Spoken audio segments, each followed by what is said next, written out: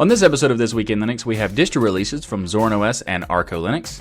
We're going to check out the latest releases from core projects like Mesa, QEMU, DXVK, and D9VK. The RISC-V Foundation has decided to move their headquarters out of the US. Microsoft has announced Teams for Linux, while Canonical has announced their sponsorship for a WSL conference. Later in the show, we'll take a look at a text editor called Textosaurus, the latest deals from Humble Bundle, and we got some good news regarding Disney Plus on Linux. All that and much more coming up.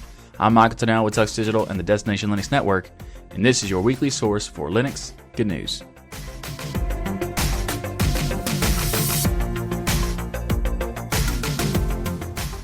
This episode of This Week in Linux is sponsored by DigitalOcean. DigitalOcean offers the simplest, most developer-friendly cloud platform. It's optimized to make managing and scaling apps easy with an intuitive API, multiple storage options, integrated firewalls, load balancers, and more. You can get all this plus access to their world-class customer support for as low as $5 per month. DigitalOcean also has 2,000 cloud-agnostic tutorials to help you stay up to date with the latest open source software, languages, and frameworks. And these tutorials are fantastic. They also keep them up to date in general. So if they have a new version of it, if you have like a search engine and you find one of the tutorials, it might say like this is an old version. Click here for the latest one. Really cool. They do keep really on top of that stuff. And if you'd like to get started with DigitalOcean for 1 month for free, you can use a $50 credit by going to do.co/tux. That's do.co/tux. Again, you can get started on DigitalOcean with that $50 credit by going to do.co/tux. And thanks again to DigitalOcean for sponsoring This Week in Linux. Up first in the show this week is Zorin OS 15.1. First of all, this is not a huge update, but there are significant differences in some various things that might be good for the users. And also there's some controversy around Zorin OS recently, so I wanted to address that as well. So first of all, the improvements are to Zorin Connect. They've added a slideshow remote feature, which is really cool. Its ability to hold a button and then use your accelerometer in your phone to adjust the mouse position on the screen. So that is a really cool thing. However, I would point out that this is not, like Zorin Connect is a KDE Connect thing. So if you're not aware, KDE Connect is the best convergence thing I've ever used on a computer. Allows you to connect your Android phone to your computer in so many ways, and I need to make a video on just this one thing because it is so awesome and I love it. So Zorin Connect is essentially a fork of KDE Connect. And now that might be annoying that people were like, why would you fork it just to rebrand it? Because most of the features that I've seen are available in KDE Connect, that Zorin Connect. I don't really know what the difference is technically. Maybe there is one, but I don't know. It seems to be just a branding thing. But I wanted to give a clarification there is that Zorin Connect, it does make sense that they would create a branding thing, because if you look at the way that they structure it, their DE is based on GNOME, and GNOME has GS Connect, which is an extension, but you still need, which is a GNOME shell extension, but you still need the KDE Connect software on the system to be running, and you need KDE Connect on the phone, so it's very complicated to explain to people that's how they need to get it to work. Whereas if they just fork all the pieces and then rebrand it to Zorin Connect, it makes it a lot easier to tell them to just have Zorin Connect activated and installed. So I understand why they did that, and KDE Connect is a fantastic piece of software. So let's move on though. They've also implemented Feral Interactive's game mode in this release, which is really cool because it gives improvements to various different gaming elements. They've added a manual schedule option, so you can now choose the exact time of the day to change between light and dark themes. This is in their Zorin Appearance tool, where it allows you to have it used to be like at nighttime, it would just automatically change the dark theme if you set it up. But now you can choose to actually give a specific time of the day that it does it, instead of having to do it automatically, or not automatically, but it auto choose the time. This way it'll still do it automatically, but you choose the time when it does it. So that's pretty cool. And this latest version adds a new font that I'm not really sure why this is a part of their release notes, but because it's got a great name, I wanted to include it. And it's called Sans Forgetica, which is based on the Helvetica thing, but Forgetica, because it is a memory-based font to help you remember things that you're reading, and that you're basically you're highlighting notes and stuff like that. So it says it was designed using the principles of cognitive psychology to help you remember text better. Its unusual and disrupted letter form subtly prompts users or readers to increase cognitive processing on the text, increasing memory retention. It's the perfect font to use when highlighting important points in your study notes. it looks like it's a font that is missing a lot of pieces, and it's pretty interesting. So I'll have a link in the show notes for the release notes to check out what this font looks like. But I kind of included it just because I like the name of it, of Sans Forgetica. So whatever. So the next thing I want to talk about is the privacy concerns issues with Zorin OS. Now, Zorin OS has received a lot of positive publicity lately in the latest release of its distribution. But it also has been getting some controversy stuff that it's been happening for the past couple weeks or so due to some stuff people have noticed on Reddit. So some users on Reddit were reporting that they were seeing anonymous pings sending anonymous unique identifier or machine IDs of your computer every 30 minutes to the Zorin OS servers without the user consent. Now, this has been responded by Zorin OS previously, and their responses were not, kind of subpar. They were comparing their stuff to Ubuntu, but they didn't understand how Ubuntu did theirs anyways. I don't think that the Zorin OS team were doing anything malicious with the intent. I think they just kind of messed up and, didn't think about something that they should have when in terms of like giving user consent options. They have addressed this though on the installer now, so that when you install Zorin OS, it gives you an option to choose whether or not to consent to this data collection. Whether you want to, if you already have it installed, you can just run a command to get rid of it. But it's not like a ton of data, but at the same time, it is consistently happening, which I think that's the issue there. So here's the data here's the stuff from their privacy policy page says, when you're using Zorin OS, your computer may send us a ping, which it will, I say may send, which only includes the number of users, anonymous users of that particular installation, a anonymous identifier for the installation, Zorin OEM partner batch if applicable, and your OS version on an hourly basis. That part is the weird part. We use this information to count the number of active users on Zorin OS. The identifier is only used for the census and does not personally identify you unless you or someone acting on your behalf discloses it separately. So they give you an example of what is sent, and it's just like a JSON string, but it's not like a huge issue. They're not like keeping track of like a ton of data. But the problem here is that it's doing it once every 60 minutes, so once an hour, and it doesn't make any sense to be sending that much, not sending the amount of information, but just sending it that often. Because if all the information you are getting is that the stuff that you're listing, then that stuff is not going to change every hour. There's no reason to be getting that information all the time like that. At the most, I would say that once a week is reasonable, but I would even say that's not even necessary, because I think that you should do it where every time you connect to the server, as the user connects to the server, then the server can request the information. For example, if once you're installing it, request it, or request it when you're doing an update. And you don't have to ask for permission every time. If you give permission the first time, that should be okay the next times. But only do it on updates. That way, when you are connecting to the servers, that is when they're doing it, rather than this constant every hour thing. Just seems super excessive. They haven't addressed this, and hopefully, if Zorin is watching this particular episode, they will address the issue with the once an hour thing. Maybe there's a reason for it to be done that I'm not seeing. So if there is, please let me know, because I would like to know what that might be. So if I find out more information about this, I'll let you know in a future episode. But this is kind of nice because they have fixed some of the issues that people had with it not being able to change, like to consent or not. And now that they have done that in the installer, they've also made it possible if you can just run a command to remove a particular package, it will also disable that as well. So if you already have it installed, you can do that as well. I wish they would be more upfront about that part. So if you already have it installed, you're not going to be notified about it in the installer because you already installed it, and you're not going to be notified on the system to make that decision. So you'd have to check, and if you go to their blog post or blog site, they don't actually talk about this problem whatsoever. Like if you go to their blog site, there's no reference to this controversy whatsoever, and I couldn't find it on their Twitter account or anything. There was a blog post on another site that they did an interview with, and it's in their privacy policy, like buried down in there. Not buried, but really far down. So that part is kind of, it's kind of bothersome a little bit, but it's not a huge issue. It's just something I want to let you all be aware of.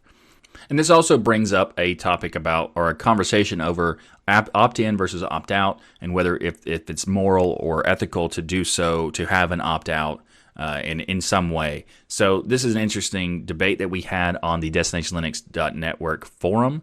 You can go there and join that conversation. We also had this conversation on the Destination Linux podcast on episode 152, as well as I think another previous episode. I don't remember which one it was. But in the community feedback, someone wanted to talk about this particular issue, and we talked about it in episode 52. So that's going to be coming out pretty soon, so be sure to check that out. But yeah, if you want to join in the conversation, be sure to check out the destinationlinux.network forum and join there. And I'll have a link to the thread about this particular topic of opt-in versus opt-out being ethical or moral in the show notes below. Up next in the show is ArcoLinux 19.12.15. And this is the latest stable version of a distribution that is based on Arch and uses XFCE as their default desktop. They also have other desktops as options in the community editions. The ArcoLinux B is a set of community editions with many popular desktops and window managers as options.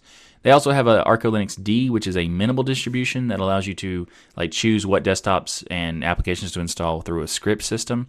And they have ArcoLinux ISOs, which is kind of like, they also have a thing called Carly, custom Arch Linux installer. I think 19.12.15 release adds some improvements to the Calamares installer. They added the possibility to install NVIDIA drivers to the ISO image. So if you select the box on the NVIDIA page with the internet connection, with an internet connection, it will install NVIDIA settings, NVIDIA utils. If you don't have connected to the internet, it won't be able to install those because it pulls them down from the servers. They also have a LTS kernel module where they used to do a separate script for the LTS versions, which resulted in 64 ISO images.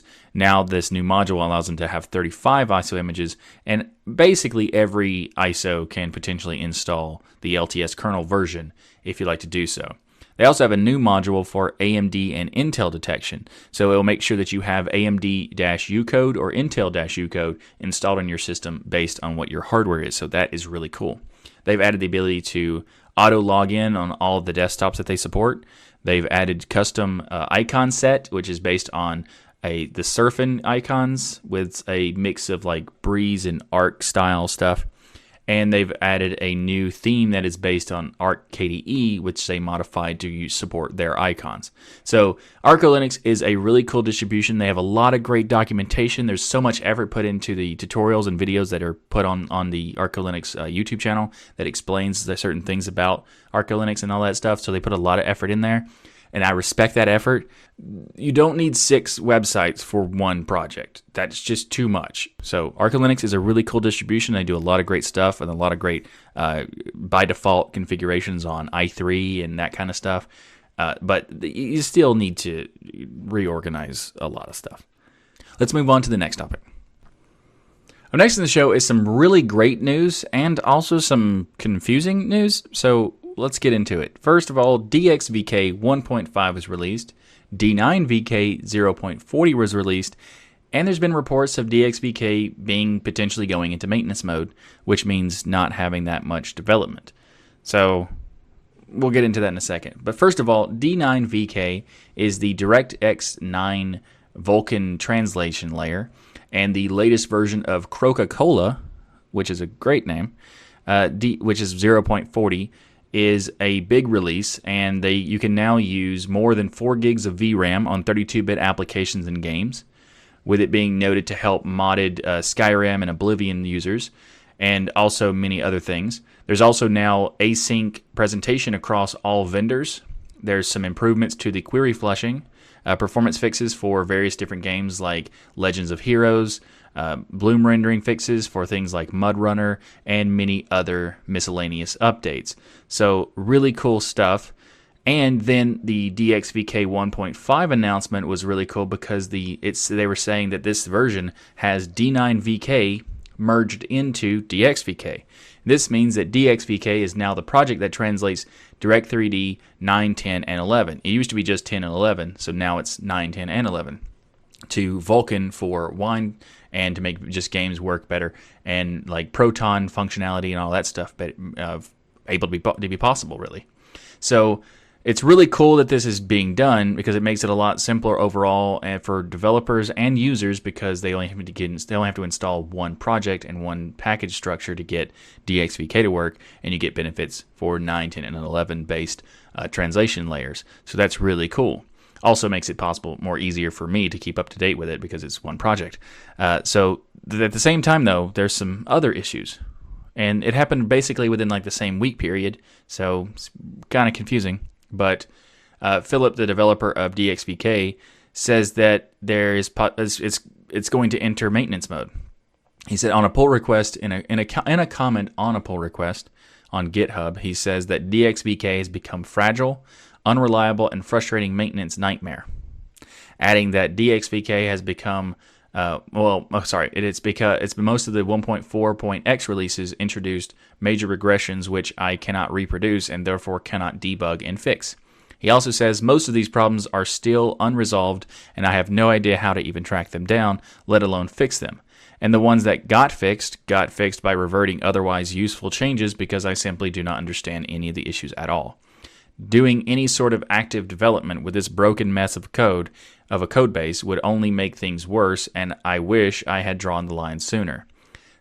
So it's weird because there's a newer version of DXVK, there's a big version of D9VK, and then D9VK is merging to DXVK while DXVK is no longer being maintained. So I'm like, or developed, I guess. So it's very confusing about what's going on, and they are working on many things still being done, like for Vulkan extensions to DXVK, D9VK was added, like I said. And you may be wondering, what does all this mean for the project? And well, I don't know. I mean, I'll keep an eye on it and let you know whenever there's more information on this, but I don't know what's going on here. It's an issue of, I think Philip doesn't have the hardware necessary to do debugging and testing, and he doesn't have access to some of the code from like game developers and stuff like that to make sure everything is working. And I'm pretty sure DXVK is made by one person, so that's a huge. Well, D9VK was also made by one or two people, so them merging together kind of helps there. But it's not a huge project made by a lot of developers, even though it's a very fundamentally important project that is basically the backbone in conjunction with Wine to make Proton work. So Wine and DXVK are very vital for Proton. So it is an important project, and it would be a shame to see it go away. So hopefully there can be more people who jump on the development for DXVK, or hopefully Valve will do something about making it work better. Because Valve does actually have, I think he's an independent contractor for Valve, Philip is. So hopefully Valve would be able to hire some more developers to make it more able to be maintained better, or not better, but less work on Philip, because it seems to be a lot of work, or in the very least have donate some hardware to him or whatever. I don't know what's going to go on here. Hopefully nothing bad. Hopefully DXVK project pushes through and thrives, because it is a very important project, and I think that it would be a big shame if it was going away, because it also basically would mean that Proton goes away. So hopefully that doesn't happen. Best of luck to DXVK and D9VK developers. And I'll keep you up to date as soon as I learn more. In some more core news, Mesa drivers 19.3 has been released, and this is a big update for a variety of things like Valve ACO options and Intel open source drivers, and this is a big end-of-the-year upgrade to the open source OpenGPL and Vulkan drivers as well. So also the Intel AMD Radeon drivers dominate the work of this, but as they mostly do, but there's also a growing number of embedded driver changes and other enhancements.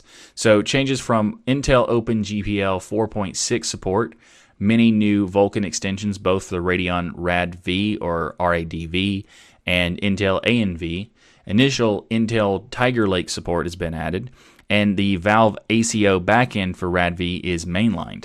So if you're not aware, the ACO, short for the AMD compiler, not a creative name, because CO is from compiler, is the effort led by Valve at creating a more performant and optimized shader compiler for the Radeon Linux graphics drivers, which is really cool, because they're actually, Ryan from DOS Geek and Destination Linux Network, he had done some testing, like having certain games prior to being using ACO and with ACO added, and saw like massive improvements to like 40% better performance and stuff like that with the shader improvements. So he said at one point he was trying one game and it wasn't really even playable. When he added the ACO compiler, it made it totally playable. And that is fantastic. So there's a lot of potential. So that's why the ACO thing, while seeming not to be that big of a deal, like how is an optimized shader compiler important? That's why. Sometimes you can actually make a game not only more performant, but actually run. So really cool that Valve's doing that. And also great to see it in the Mesa 19.3. Also, AMD Navi 14 support has been added, which means it has support for the new Radeon RX 5500 XT. But unfortunately, the Mesa drivers of 19.3, they're not available with the new, like, unless you have a rolling distribution, they're not available. Or unless you have something like Pop! OS that updates the drivers really quickly, you're going to have to wait a little while to get these. Depending on what your system is, it might be from 6 months to 2 years, depending on how often you update and how often your distribution updates. So hopefully that's pretty soon. And if you do have one of these pieces of hardware, you might want to check out something that's not one of the LTS styles. But also, Collabora's Zinc code is added for experimental OpenGPL over Vulkan. So like the idea was like, OpenGL and Vulkan are kind of competitive technologies. And this is a way to basically have OpenGL stuff run over Vulkan. So this is pretty cool. And I can't wait to try it out. Although I'm currently using LTS distribution, so it'll be a while before I do. Or I'll just, check it out in a rolling style. So we'll see about that. So that's it for this topic for the Mesa 19.3 drivers. And if you'd like to learn more, I'll have a link to it in the show notes below. Up next in the show is the latest release of QEMU 4.2. Now, QEMU is an open source, part of the open source Linux virtualization stack. Actually, it's pretty much a key piece of the virtualization stack. And we're going to go into the details about what is new in this particular version. If you are not familiar with all of these different initialisms and stuff like that, sorry, because there's quite a few. I'll describe a few of them, and explain a few of these things. But it's basically just massively initialism, just packed. So support for Intel AVX 512 BF16 extensions have been added. BF16 is bfloat 16. The latest updates of all the CPU models now have TSX extensions disabled by default. TSX meaning transactional synchronization extensions. This is because of the recent TSX async abort vulnerability, which is also called the zombie load variant 2, and better performance for tiny code generation or TCG emulation of ARM cores. Another QEMU 4.2 performance improvement can come from the gcrypt and nettle libraries, where QEMU can now use the library's own XTS cipher mode and can result in a big performance boost for AES, ETX, or XTS encryption, particularly if you're using something like LUX disk encryption while also running that under QEMU.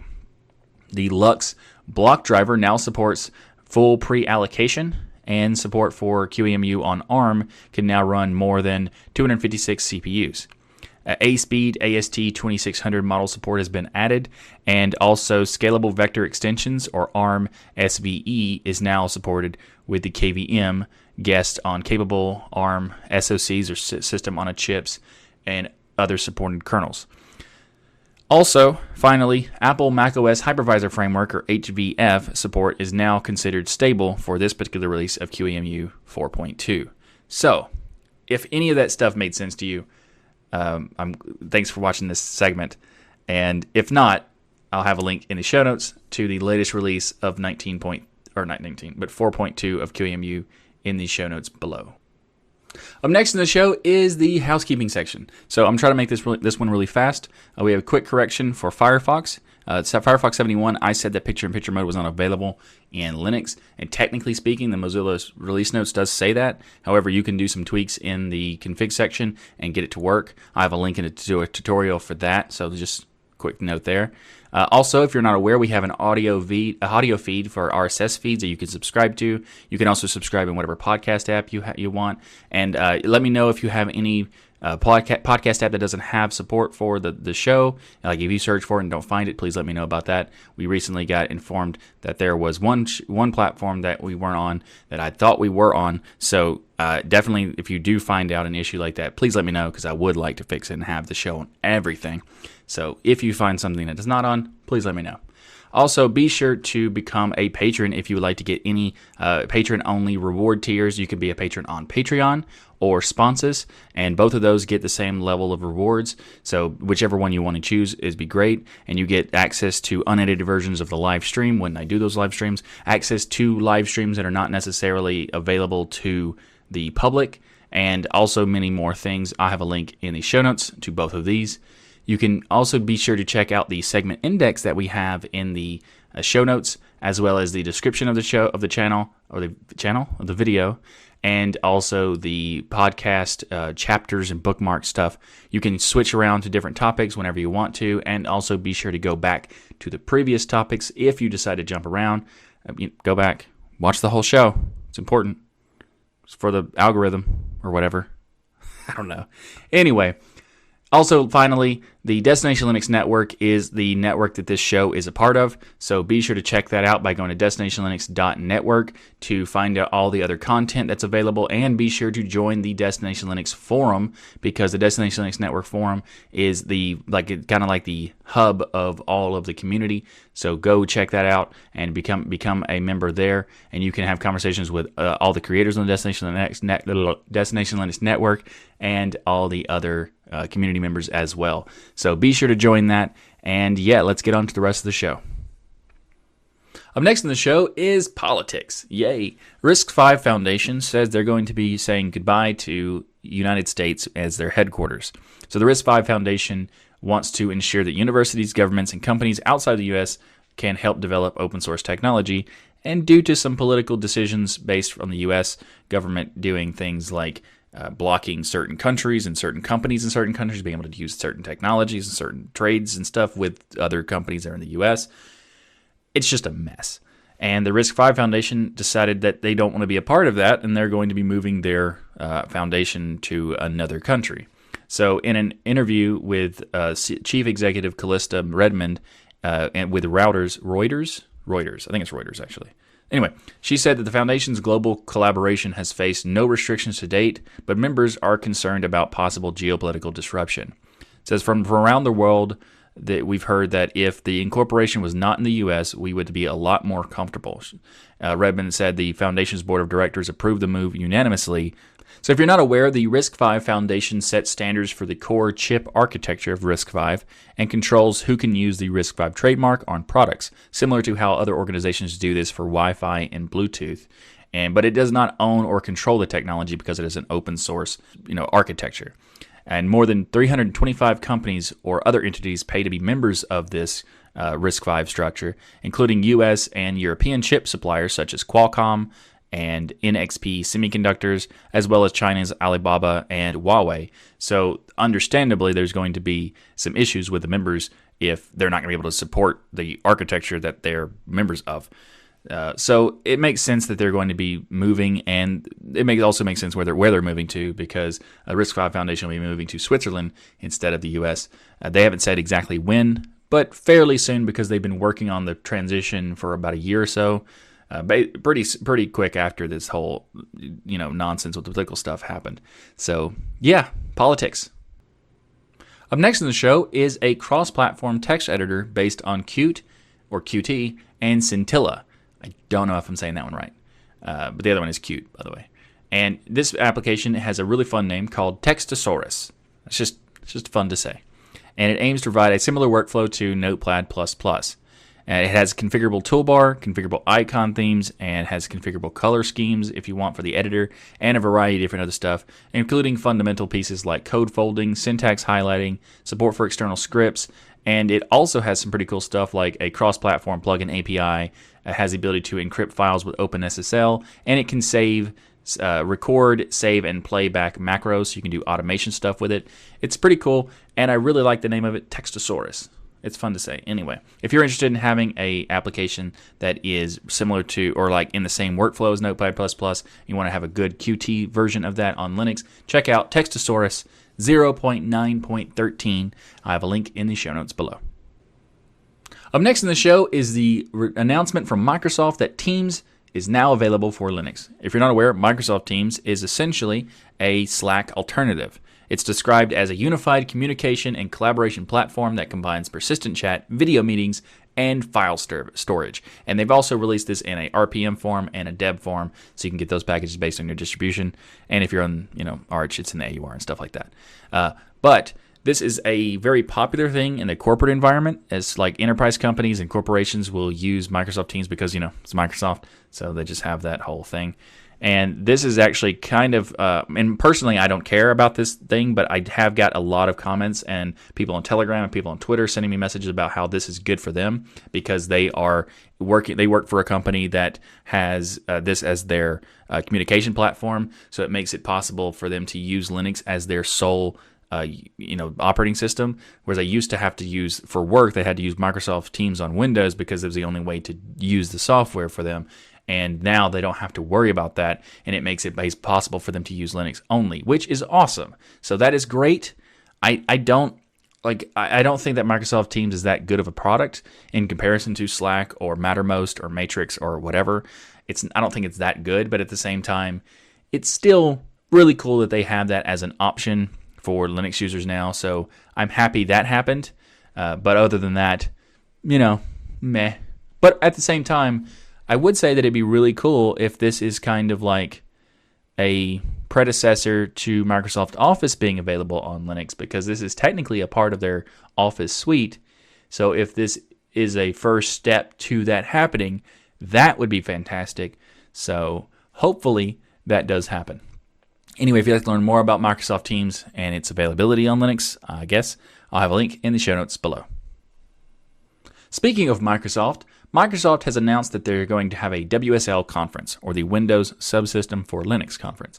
And Canonical has recently announced that they will be sponsoring it as a featured sponsor for the conference. And this conference is taking place on March 10th and 11th, and it will be for devs, enthusiasts, and users. And they're going to have confirmed talks from Canonical's Hayden Barnes, who works as a developer advocate for Ubuntu on WSL, and also Ben Hillis, lead software engineer of Windows Subsystem for Linux at Microsoft. Kayla Cinnamon, Cinnamon is an awesome name for a last name. Anyway, project manager of the open source Windows Terminal app. And Jinming Wu, lead developer of WSL Utilities package for Ubuntu and others, and a lot of other speakers as well. This conference is free, but space is limited, so go to wslconf.dev if you're interested to register. But there's also some people who are talking about how they're concerned of Canonical investing money and resources into WSL. And there's other feel that this is going to help bring more people to Linux because they get to try out their Windows users who get to try out different Linux components and utilities and, kind of get their feet wet sort of to try out Linux in the future. And I would like to know what you think about this topic. So be sure to let me know in the comments below and also on the DLN forum. And this episode will be linked in the show notes below. And so you can be sure to comment on that and let me know what you think, because I'm very interested in what you think about this particular topic. Personally, I think Canonical has done a ton of great things for the community and for the ecosystem and for the platform. So I'm a fan of Canonical overall because they've done a ton of stuff that has been beneficial for everyone. In fact, they basically made the desktop usable. Back in the day, the desktop for Linux was a mess, and they did a lot of work to make it a usable system. So thank you very much for that, Canonical. However, I do think it is weird that Canonical is doing so much work on WSL, and it's not just Canonical though. That Red Hat with Fedora, Debian has their own version. Even Kali Linux and SUSE have their own versions for WSL, and I don't understand why so much work on the Linux side, the Linux. We're doing this for Windows. I don't know why we're making it easier for people to stay on Windows, because that's essentially what it feels like it is. Because I understand why Microsoft is doing this, because of course Microsoft is doing it, and I'm pretty sure that Microsoft is paying these companies, or at least some of them, to do this work. But why are we wanting this to be happen? Like, why are the companies doing it? I just want to know, because it doesn't seem like a reasonable thing. Because if someone is a Windows user and they get the WSL and they're like, oh man, I can't wait to use all these tools. Well, they could have just used Linux anyway, anytime, but now they don't have to because it's available to them now. Like, so yeah, there might be a small percentage of people that go from ever trying Linux stuff, getting it and go, oh, I wonder what else is next. But I don't think it's enough to justify working on stuff for Microsoft like this. Like, it's just weird. Like, I don't get it. Maybe I'm missing something, and if I am, please let me know in the comments below or on the Destination Linux Network forum thread for this episode. And yeah, I would like to know. And but again, the whole hating Canonical because they're like, I don't agree with that. I'm not a part of that club. But Canonical, in this particular case, I don't get it. Up next in the show is Disney Plus is now available for Linux. Now, there used to be an issue with Disney Plus on Linux because when it first launched, there was some weird DRM issues where they had the DRM restrictions way too high, and it created an issue where you couldn't use it on Linux for some reason. Now, I don't know if they've actually lowered the DRM restrictions or if they've done something else to make it possible to run on Linux, but there's no workarounds for the users necessary. So this is great, and if you're interested in checking out Disney Plus, you can now do so that's cool. I am kind of annoyed that there are all these subscription services are being created, and it's just like this big mess of, like, there's so many different services that are just, anytime a company can try to get as much money out of you as they can and get it, like, $20 or $10 a month or whatever, it's not a big deal, but $10 a month times 50, it gets ridiculous. So at the same time, it's Disney, and they own so much stuff that it kind of makes sense to have their own subscription service, because they have Marvel and Star Wars and their own IPs, and they're creating their own original series as well.